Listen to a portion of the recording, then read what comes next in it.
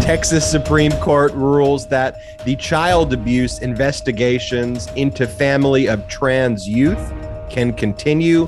Florida court strikes down DeSantis gerrymandered maps. An insurrectionist named Faked Alaska withdraws his plea. What does that even mean? The Trump contempt order out of state court in New York in the Tish James investigation is lifted, but with conditions. And the January 6th committee subpoenas GOP members who spoke with Trump and other high-level Jan 6 leaders. This is Legal AF, Ben Meiselas and Michael Popak. Popak, how are you doing? I'm doing good. I love the opening. Popak, let's talk about this Texas Supreme Court, what they've ruled recently.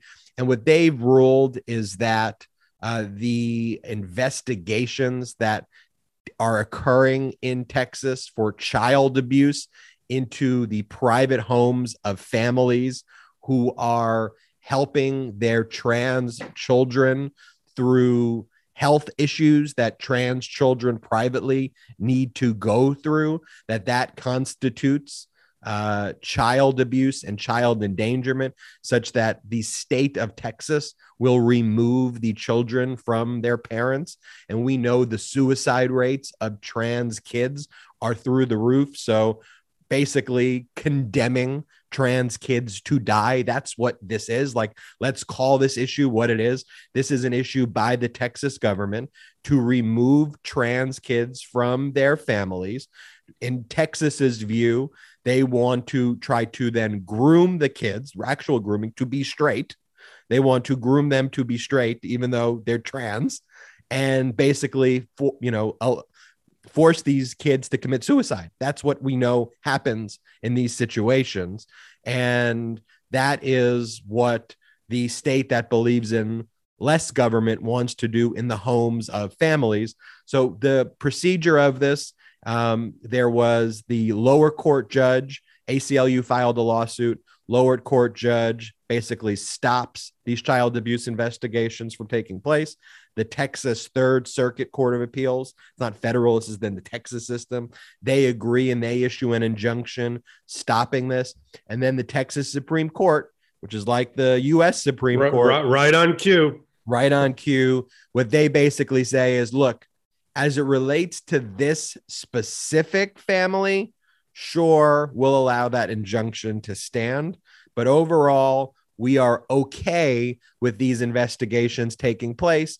And in very similar ways to how the U.S. Supreme Court tries to dance around issues and the way these radical right extremists come up with these horrible policies, what the Texas Supreme Court said is what Paxton, the Texas AG, and Abbott did, the agencies in Texas don't even have to follow it. They're just encouraging them to do it. But ultimately, the agency has discretion anyway. Where have we heard this before? SB 8. It's like the same thing. You know, it's the same way they do it. No one's actually filed the lawsuit. All the state's doing is allowing private citizens to become bounty hunters. It doesn't mean they're actually have become bounty hunters, but what it actually results in is the outcome that they want. And that's how they dance around these issues and create these horrific rulings while they wait for the United States Supreme Court to come around and overturn the privacy rights. And I want to just go into that. I've never seen you smack. Wait, I've never seen you smack your ball cap before. Because it's such an important right to have, and so fundamentally entrenched when these people call themselves conservative and they want less government. The whole essence of the idea is privacy. Is that adults can get contraception, that if there is a trans kid in a house, that the families can make these decisions with the doctors, with their religion leaders, they could be atheists, they could do whatever they want, because what happens in their house, their privacy right, is important, so that the government and fascist big overarching government doesn't knock on your door, take your trans kid and force the trans kid to kill themselves, so that the government doesn't come in and take your daughter or monitor your daughter's periods and her menstrual cycle. And if they see that the cycle is off and that she's not carrying to term, charge her with murder. It's so sick, Popak. And this is what we're seeing. They don't care about privacy. They want big government. And when we talk about what these rights are, we should be talking what the counter to the right is. The right is to be free from something. And that something is government knocking on your door, ripping your kid away, and killing your bedroom door. And killing your kid. That's what the right is for. You're so right. The diabolical rulings that they make and the dance that you talked about, and now extending it. Where is the libertarian wing of the right of the conservative party? It seems to be completely missing.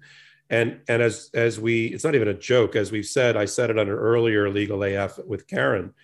Now this right wing, diabolical wing of the Republican Party, they just want to shrink government just small enough to either fit in a woman's uterus or in the bedroom.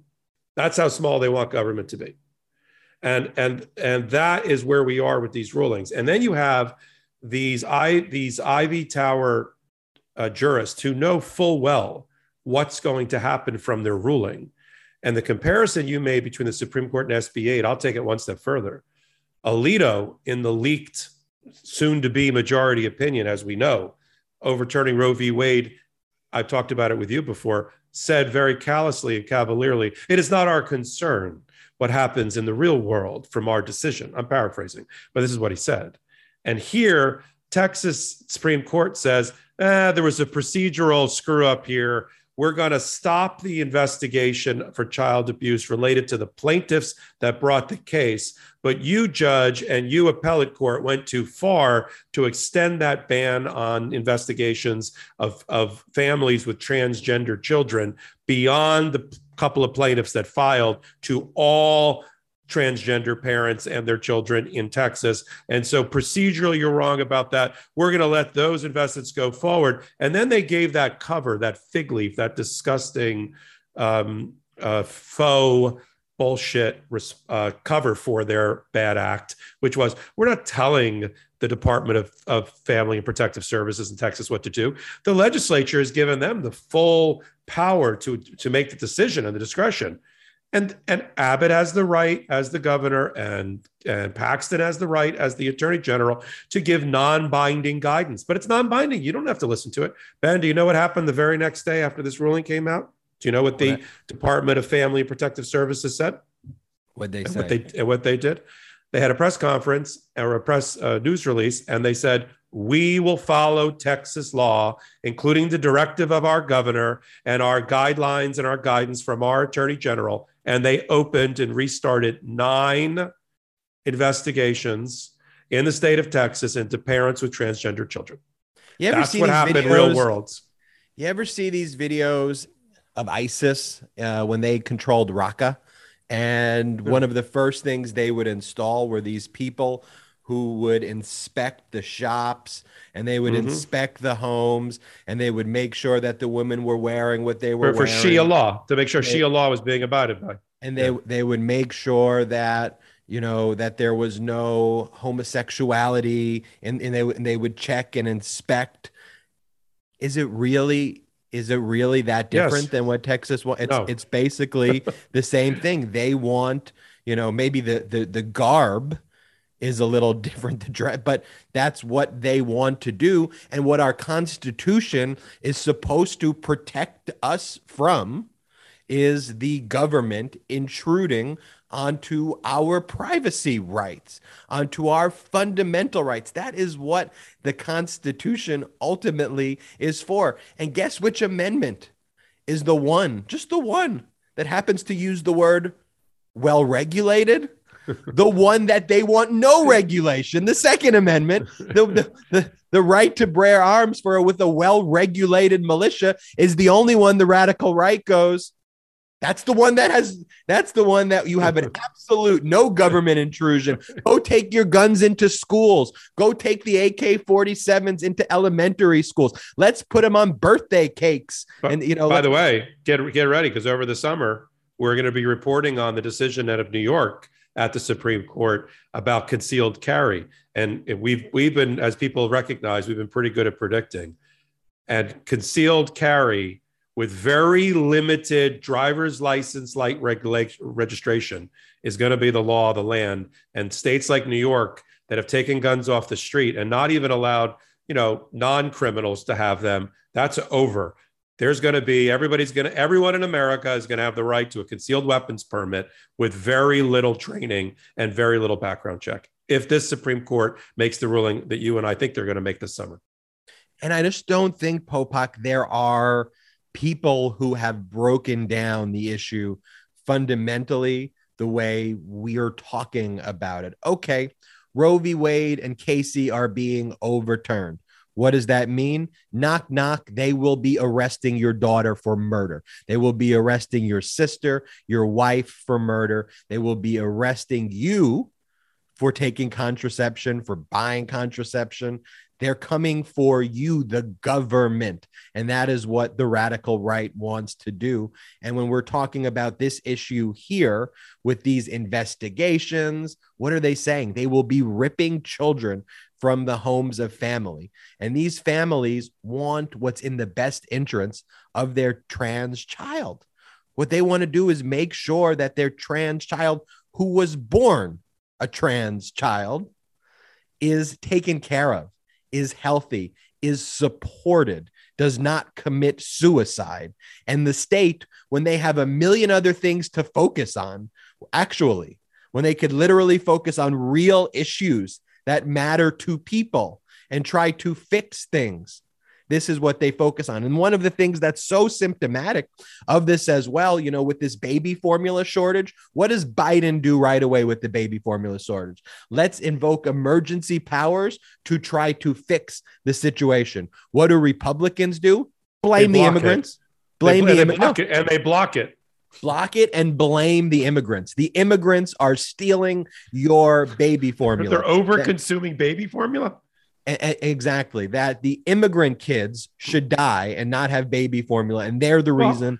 How about the Supreme Court in its soon-to-be final decision referencing baby inventory? The inventory of babies for adoption, like we're a factory. Yeah, domestic supply of infants. A domestic supply, like this is the Matrix, and we just have people hooked up in pods with hoses in the back of their heads waiting to be adopted. This is the world. Why aren't the crazies that stormed the Capitol, the insurrectionists, the Oath Keepers, the First Amendment Praetorians, why aren't they up in arms equally by what's going on in Texas? They're so worried about the Trilateral Commission and the Biden administration. What about their rights that are being stripped away from them in their own home states? Well, I'll tell you, Ronna McDaniel, the chairwoman, the chairperson of the RNC, her staffer, who was a leading figure, or at least he was giving all of these impassioned speeches that were anti-abortion. He was the individual who literally said that he wants to have sexual intercourse with babies and was arrested for trading in baby sexual pornography, baby rape pornography. And Ronna McDaniel has not even condemned her staffer who was arrested. Like, the level of disgusting, like the depth of it has no freaking bottom. And we're talking about no freaking bottom. Let's just go to the state of Florida with Governor DeSantis, who wants to take the kind of Trump mantle of despotism, and he's running to be not president in 2024. DeSantis is positioning himself as dictator for 2024. And what DeSantis says is, okay, America doesn't want democracy anymore. We know that is what Republicans believe. We're fighting for pro-democracy, but DeSantis realizes America, as the GOP sees it, is an authoritarian state that looks actually very similar to communist China. It looks like one party rule. They want it to be the GOP that controls everything. and that and that there's a veil of democracy, but not real democracy. And so Governor DeSantis just violates every law. Like he doesn't care. There's a constitutional amendment in the Florida Constitution. That was passed. That was passed by 1 million votes in 2007 by the residents and the citizens of the state of Florida to make it so there can be no political gerrymandering at all, ever, on the books, by the people. No political gerrymandering. By the way, political gerrymandering shouldn't be lawful, but if absent a law or a constitutional amendment, mere political gerrymandering, as dumb as this sounds, would otherwise be okay. But Florida voters said, nope, we don't want political gerrymandering. Even if there is political gerrymandering in other states where you see these lawsuits being brought, while it could be political, it can't be racially discriminatorily motivated. And that's where you see a lot of lawsuits. So what does DeSantis do knowing that you can't politically gerrymander? Well, he politically and racist gerrymanders. He does both and basically tries to cut out and remove the black members of Congress from the state of Florida by himself, literally DeSantis, while the legislatures are usually the people who actually do the maps. He rejected their maps, which were already extreme. He said, you will pass my DeSantis map. And even the Republicans in the state legislature were like, all right, you're going to get overruled. And he's like, I do not give one F about it. Pass it. And what does the Republican legislator do? Yes, sir. Yes, sir. Absolutely. Thank you for giving us this map. We don't do shit. We don't care. We just follow the dictator in the Republican Party. We don't have our own voice. And fortunately, you called it that this court was going to strike it down. You have insight on the court, and tell us what happens next. Yeah. So Leon County Judge, this is a DeSantis appointed judge. I want to make that clear. Even he found DeSantis went too far. This is a guy that before he became a judge, Lane Smith, in Leon County up at Tallahassee in the state court, he had 2 supremely political Republican jobs. So he is a dyed-in-the-wool Republican. He was the general counsel of the state's lotto, and he was the general counsel of the Department of Professional and Building Services. So he is the Republicans' Republican, and he gets appointed by DeSantis in 2020. Even this guy thought DeSantis had gone too far. And he said, look, let's look at the numbers. The map that DeSantis inherited had a 16-11 Republican advantage for the 27 seats that make up the 27 seats of the House that make up the Republican map the map in Florida. 16-11. That's pretty good. That's a +5 advantage in Florida. It wasn't good enough for DeSantis. He not only made it because Florida picked up a seat in the census, so now they have 28 seats. He made it 20 seats Republican, 8 safe Democrat, so 12-seat advantage. And while he was at it, he halved the black representation, or more than halved it, from 5 down to 2.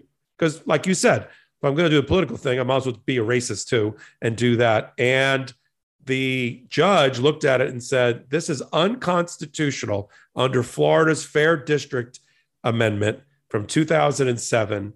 And I'm going to take it off, and you're not going to be able to use this map for the upcoming election, period.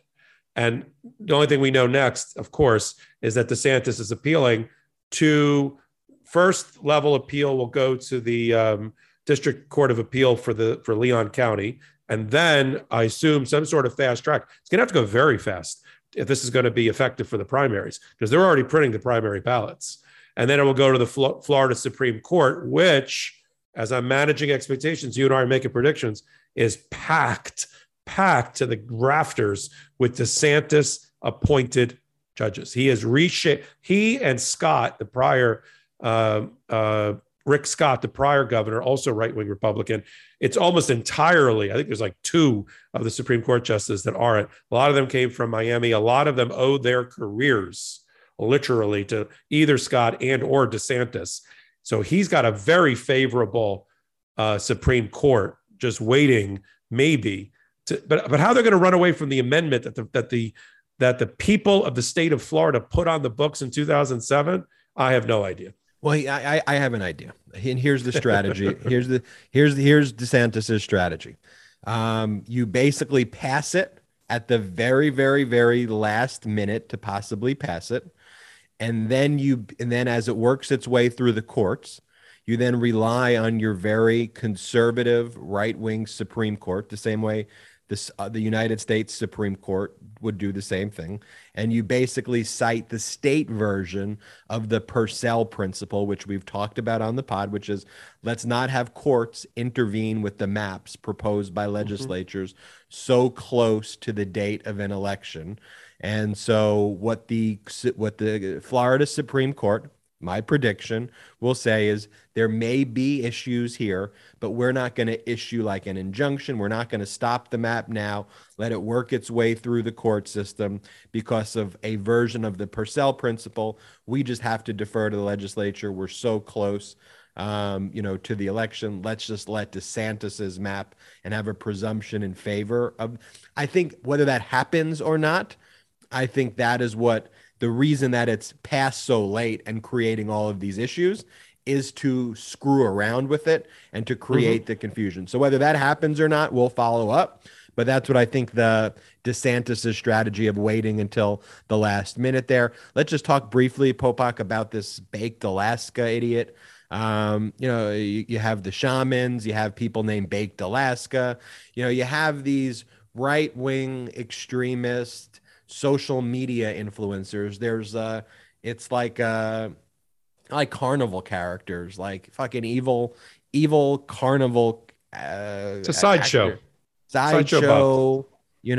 and these are people who are as crazy as this sounds, like respected in the right-wing movement at the high level. It's an important distinction that I always like to make, because when the radical right extremists want to portray people who have pro-democracy views as extremists, they pick people who I don't even know if they are Democrats or if they are liberal. I don't even know who these people are. Like, they'll pick a random person screaming and shouting at a school without context and be like, you see what this woke mob is doing, or whatever their language is. And I'm like, I have no clue who this person even is, who you're referring to. I don't know the context of your video, nor is that person Nancy Pelosi. But let me tell you something. Kevin McCarthy was speaking with Donald Trump during the insurrection. Jim Jordan was speaking with Donald Trump. Mo Brooks was leading the insurrection rallying charge that day with Baked Alaska. So your actual leaders, like, could you imagine if Nancy Pelosi was standing right next to the screaming person, when they pick, who I'm talking, they always pick on the person yelling at the college, who's just like a 19-year-old student who really cares about an issue and is probably going about it in a way that feels disruptive to like a speaker. They're like, this is the radical left at work. Could you imagine Nancy Pelosi with her arm around that person and being like, that's exactly the radical right leaders are these people like Baked freaking Alaska. So Baked Alaska, he told everyone he was going to plead guilty. He then said, I'm not going to plead guilty now. And he was streaming the insurrection basically live. That's what he was doing.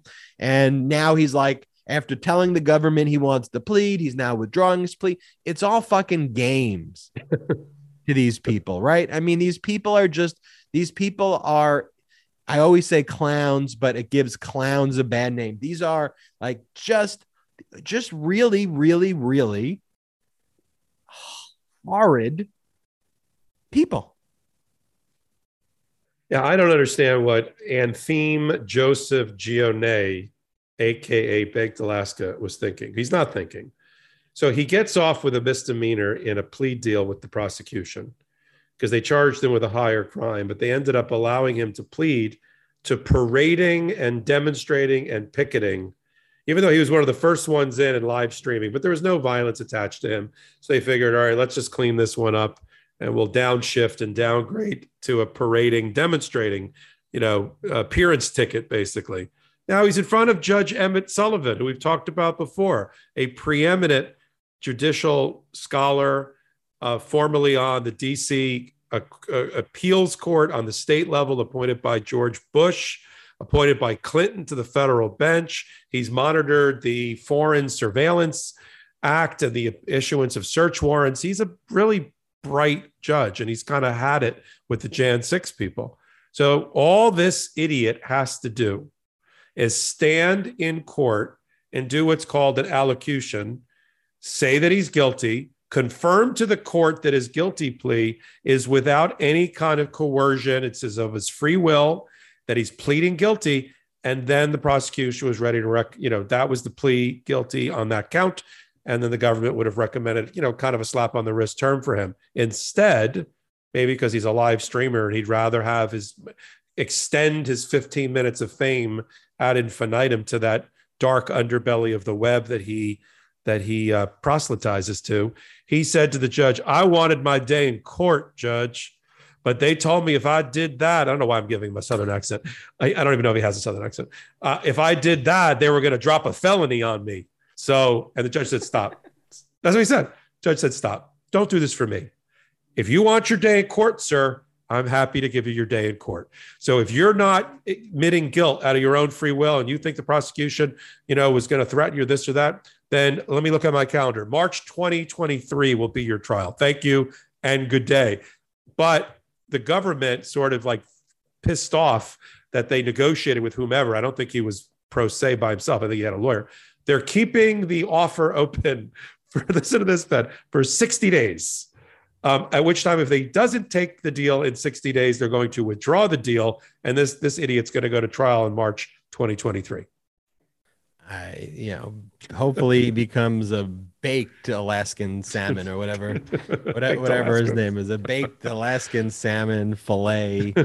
Ridiculousness. Want to remind everybody, go to store.midastouch.com, store.midastouch.com for all the best Midas Touch and Legal AF gear. We now have these great Say Gay bracelets. We're donating 10% of profits to the Trevor Project in connection with the sale of the Say Gay bracelets. And we also have a lot of other great Midas merch like bands off our bodies. We still look like we have the Legal AF certificates of affiliation up. We've got unapologetically pro-democracy gear, Midas Touch sweatshirts, t-shirts, great summer gear. I love when people post the Midas Touch gear. We got the mugs. I'm a Midas mom mug, bunch of other gear. Check out. Did you see one of our followers, Mark, in Thailand? I mean, he's one of our real followers and supporters, with a handmade Popakian shirt in front of a Buddhist temple in Thailand. I don't necessarily follow the Popakians as much as you do, but I did see that picture. Definitely everybody, it is great pictures. And there's no bigger supporters out there than Legal AF supporters. Let's talk, Popak, about this Trump contempt order being lifted. On the one hand, people may be disappointed. I thought he was going to be sanctioned every day. Why is the contempt order being lifted? It's $110,000 or so that the judge has ordered him to pay, which is not an insignificant amount of money if you didn't inherit billions of dollars from daddy. And it may still be running. We'll talk about that. It may still be running. It may still be running because it is with a stipulation, in essence, not a stipulation, but a demand from the judge, potential stipulation if Trump actually follows through, where really the judge here, Endergran, he wants, that's the judge's name, and I may be butchering it slightly, but he wants Trump, kind of call Trump's bluff here, which is okay. You claim you've complied. Get me a declaration from all of these people under penalty of perjury that provides all of the information to prove that these genuinely don't exist, and let me know what's happened with all of these devices and phones that you claim are destroyed. Like, spell it out for me and you're good. And I think it's a smart move in the sense that the trial court judge knows that Trump is going to put millions of league dollars in legal fees that aren't his own money into that he raises from other people into appealing this thing. And I think what the court wants to look like also is very reasonable, which is, look, just prove to me that you're complying, and here's how you can do it, and go for it. And if you don't, then you're still going to be sanctioned. So I like this a lot. First of all, it's going to require the general counsel of the Trump organization, Alan Garton, who's now I think he's the chief. They've changed general counsel now a lot in corporate America. He's now the chief legal officer, the CLO. He has to prepare an affidavit. And the executive assistants that work, this is who knows everything. The executive assistants who work for Trump have to also prepare and file affidavits to confirm what the lawyers like Lena Habba had said, which is the lawyers have confirmed that there's nothing at Mar-a-Lago and in these offices that are responsive. So the executive assistants have to talk about what they did to assist the lawyers, where they looked. The general counsel has to do that as well. That the e-discovery vendor who's been appointed as a referee by the judge to look at all of the devices and all of the hard copies has to complete their inspection of all of these locations. Because Ben, you remember they identified a couple of weeks ago, the referee, the discovery referee said, we haven't gotten the file cabinet out in front of the executive that's marked executive offices. They know the existence of these locations, but they know from their charting and their graphs and their spreadsheets that they haven't gotten information from those places. So they have to also file a report. The judge is going to look at each of these affidavits sequentially. He's going to look at the prior testimony by Alina Habba in court, the lawyer, with her declaration of her going down to Mar-a-Lago. He's going to see if this now gives us a chain of custody or links in a chain of why this information doesn't exist and what they did to look for it. He's got to put Trump's got to put $110,000 into the court registry, into escrow, sitting there. Okay. And if the judge doesn't like the results of all these things, then the clock starts running from as if it never stopped from May 7th through whenever at $10,000 a day. That's why I said earlier, the clock may still be running, because let's see, so far, this new legal team has shown a complete inability to properly comply with rules and orders of the court. So I'm not banking on them being able to pull this one off either. The judge is like, all right, I'm going to give you one more shot. And if you're wrong, it's the clock, that taxi meter starts again at $10,000 a day and backdated to May 7th. Bad week overall for Trump, by the way. We didn't talk about this, but I'll touch on it. There was already a hearing on a matter that you and I had talked about earlier in upstate New York federal court, if you'll recall, and our legal AFers will recall, in which Trump filed a case last December to try to stop the New York Attorney General's office, the same office that is involved with what we just talked about, from prosecuting at all, because they've got, to paraphrase Alina Habba, they got it out for Trump. Tish James has been running on trying to bring down Trump. And from the reports of the media that were in the room, and from what I've read, it was a pretty rough going in the oral argument for Alina Habba and Trump, that this federal judge was not buying, that she was going to basically take the case away from Judge Ergeron, who you just talked about, and from the New York Attorney General, and dismiss the prosecution or find that Tish James isn't able to lead it. So those two things happened this week. I don't think these are great results for Trump. He's got one more shot at this. 3 strikes, you're out. And then he's just going to have the $10,000 a day ad infinitum. This is where the media has, again, horrifically failed in their coverage of litigation, which is why I'm so glad that we get to do this podcast to really explain what these issues are. And what Trump realizes about the media's failure is the media loves a great headline. The media loves a lawsuit is filed. That brings click, click, click, click, click. Everybody joins the lawsuit's filed. And the way media covers a lawsuit is filed, they don't even give the nuances that it's a stupid lawsuit. Like, they don't say dumb fuck lawsuit followed by insurrection presidents. He is a loser and this is a dumb case. They They never report it. marry the legal analysis with the reporting. We do. Exactly. They report it like it's a Right. press release. And that's Right. what Trump wants, to raise money. So he files the lawsuit. The media does the work for him, like the press release. And then it's printed nicely that Trump is suing Twitter. Trump is suing Tish James. It feels equal, right? It feels like Tish James sues Trump. Trump sues Tish James. It's just lots of lawsuits. It's a push. It's a push. And then when you lose the lawsuit, it does not get anywhere near the same It's not energy. as interesting. Like, it's not as interesting. not as interesting. So like we talked about it last week on the pod, but Trump's lost to Twitter, in the motion to dismiss. Who covered that but like us? And like, and it got a blurb. No one talked about Trump lost because it was the dumbest lawsuit in the world. People forget about it at that point, right? That it was filed 3 years earlier and it was transferred from this court to that court because Trump files the cases in the wrong venue. You know what somebody said that follows our show closely, and I admire their opinion. One of the things he likes about our show, and it dovetails perfectly with what you just said, is that we sort of treat the following of legal political news and the way that we do it, the continuity of what we do, the focus on what we do, the updating that we do, the connectivity that we make, the analysis that we make.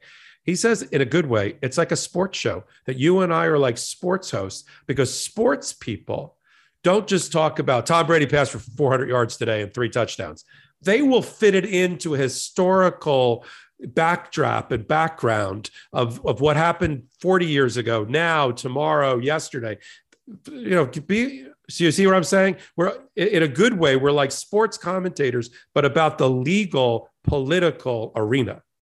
Well, I would the one wrinkle I'd put on the analysis, though, is that, where if you covered it like a sports game, though, where you were just treating two teams on equal footing, it's important that people understand that a Trump lawsuit against Twitter is the equivalent of like the baseball team that's got 10 wins the whole season going up a team that's basically in first place, and they're just not. It's not the same. And the sports guys say that. The betting line says that. This guy's going to get killed today. And the one other piece, though, with the way Trump manipulates the media too, is then when he loses, he then blames the judge as being a corrupt judge. He takes out an appeal, and then what happens?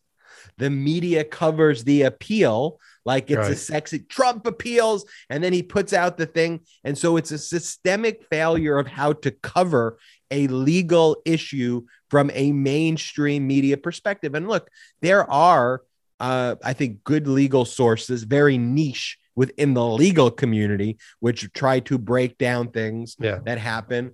But also it's that focus on the filing of the lawsuit. And you mentioned that Trump case. That Trump case there's no basis. Trump's alleging constitutional violations of his right. What's he talking about? To a constitutional violation to be free from a state investigation of your corporation for committing tax fraud? What the fuck are you talking about? It's the most ridiculous thing in the world. Well, the second most ridiculous thing in the world, because these January 6th subpoenas to GOP members who don't voluntarily want to talk to the committee about their connections with Trump. Like, these aren't people who are, just a random member of Congress from, wherever, who has no connection to the insurrection. These are people, Kevin McCarthy, Jim Jordan, Mo Brooks, go down the list of the people who were just subpoenaed, who spoke with Trump about the insurrection, on the insurrection. These are people who we now have audio recordings of them saying that they need to speak to Trump, for example, and tell him he needs to resign. These are people who are caught on audio saying that Trump purportedly wanted to take responsibility. He realized that he, fucked up at the insurrection and admitted guilt. I mean, that was on one of the McCarthy messages where McCarthy says, Trump reached me and he recognized that what he did was wrong. Whether that's true or not, we have these people saying that they've had these conversations with Trump, with high-level insurrection leaders. The first thing Kevin McCarthy wants to do is put people on the January 6th committee who were involved in the insurrection. He wanted to put Jim Jordan on the committee. And now when the January 6th committee, they've been very circumspect, and a lot of Legal AF listeners and viewers that were like, what's up? Subpoena these people. And the January 6th committee was like, it's a very difficult thing to get members of Congress to testify. Like, we don't want to create a situation where, Kevin McCarthy's going to say this is political retribution. We need to be very careful in how we move. But this January 6th committee has been so methodical. And the January 6th committee said, you know what? And now the evidence on a bipartisan basis, because you have Republicans on the committee, it's overwhelming. We need to speak to these people because all of the body of evidence we have conclusively shows that they were integral participants in what happened on a date. And this is what I think a lot of people forget happened. The Senate and the House have already voted after the insurrection that January 6th was an insurrection. There's actually, when I was going through some of these, there was a formal vote that was actually an insurrection. Yeah. Send that to me. I want to put that on Legal AF community. I will. And so these people don't want to talk about it.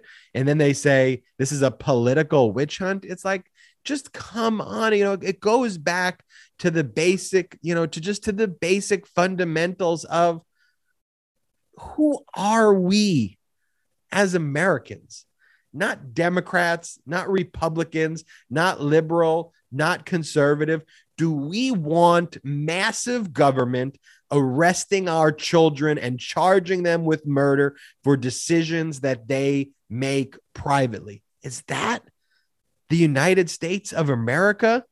Do we want our government leaders shunning democracy and dealing with people like baked frickin' Alaska and leading insurrectionists like the shaman and having people with horns out of their heads storming into buildings? Is that the United States of America that we are supposed to be? Is that who we identify with?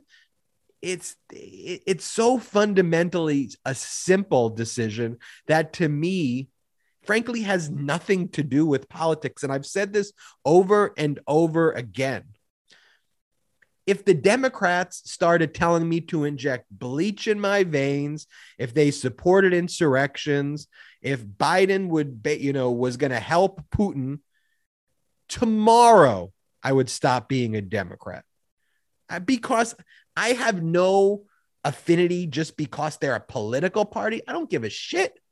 I don't care that the donkey logo or I don't care. The only team I play for is the team that just says, be a decent human being, be compassionate to people, work hard, be able to enjoy my life without these government fascists knocking on my door and telling me how I need to raise my kids, who my family needs to be, how they should be acting, when we just want to have our own peaceful tranquility away from that. That's all I ask for. And I support the political party that's going to leave me the fuck alone and support me. And that right now is the Democratic Party. It's the only one. It's a coalition of Democrats and independents. And these Kevin McCarthy's and these fucking traitors represent the worst of America, of human beings. It's that easy for me. Yeah, I'm with you.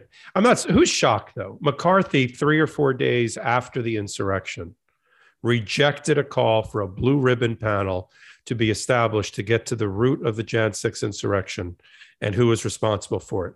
So within a week of the Jan 6th, if you go back to the press, and this is what we're good at, we're reminding people, remembering all of this for us, he was opposed to even the creation of a blue ribbon panel, let alone a Jan 6. The only reason there's a Jan 6 special select committee is because there wasn't political will on the Republican side for an independent blue ribbon panel of statespeople who would have looked at this the way they looked at the Kennedy assassination. They looked at Iran-Contra and different things. He said, no, I'm not in favor of that. I'm not in favor of getting to the bottom of the truth about our democracy and our republic. So the House, led by the Democrats, had no choice but to create a special select committee. And then when they wanted to put Republicans on it that were fair-minded, if they exist. They went, of course, to the House leader, McCarthy, and he said, I got a great idea. Put these people on. Jim Jordan, who is now we know is involved, like Mo Brooks. Really, that's who you want on? We're going to let the wolves into the chicken coop? And they said no. Fortunately, there were independent-minded Republicans that stepped forward. They then banished Liz Cheney. They kicked her out of the Republican tent completely. She's going to have to run as an independent or a Democrat in the future because of it. She if anybody would have told me that the daughter of Dick Cheney would be abandoned by her party and pilloried because of her position about Jan 6, you would have knocked me over with a feather. And so that is the party. And then remember, you have the same guy, McCarthy, threatening the telecom companies that if they cooperated with lawful subpoenas from the Jan 6 committee for his phone records, and him knowing he had these phone calls and recordings that just came out off the Jan 6 committee, said, he threatened them and extorted them that he was going to take away all sorts of rights. I saw the most amazing thing, Ben. One of these guys, I forget who it was, that's a Republican congressperson. He said, we're going after big business. A Republican saying they're going after big business and the woke corporations like Disney. I mean, what effing party is this? The party that goes after the director of the National Institute of Allergy and Infectious Disease in Dr. Fauci. Imagine that your main target is the director for infectious disease who during a global pandemic is simply out there telling Americans about what the best health practices are at a given period of time. That's also public enemy number one for them. But there are real issues at stake here, people, and it is fundamentally who we are as a nation. Please focus on your family. Focus on you. Focus on your community. Don't focus on harming other people's families. Don't focus on ruining other people's lives who aren't messing with you. Let people live how they want to live. Let them be happy. That's what the Constitution's about. That's what our law is ultimately about. And that's why Michael Popak and myself dedicate our time speaking about these issues with you on Legal AF. Thank you so much. We'll see you next time on the next Legal AF. Ben Meiselas and Michael Popak signing off. Shout out to the Mike's Committee.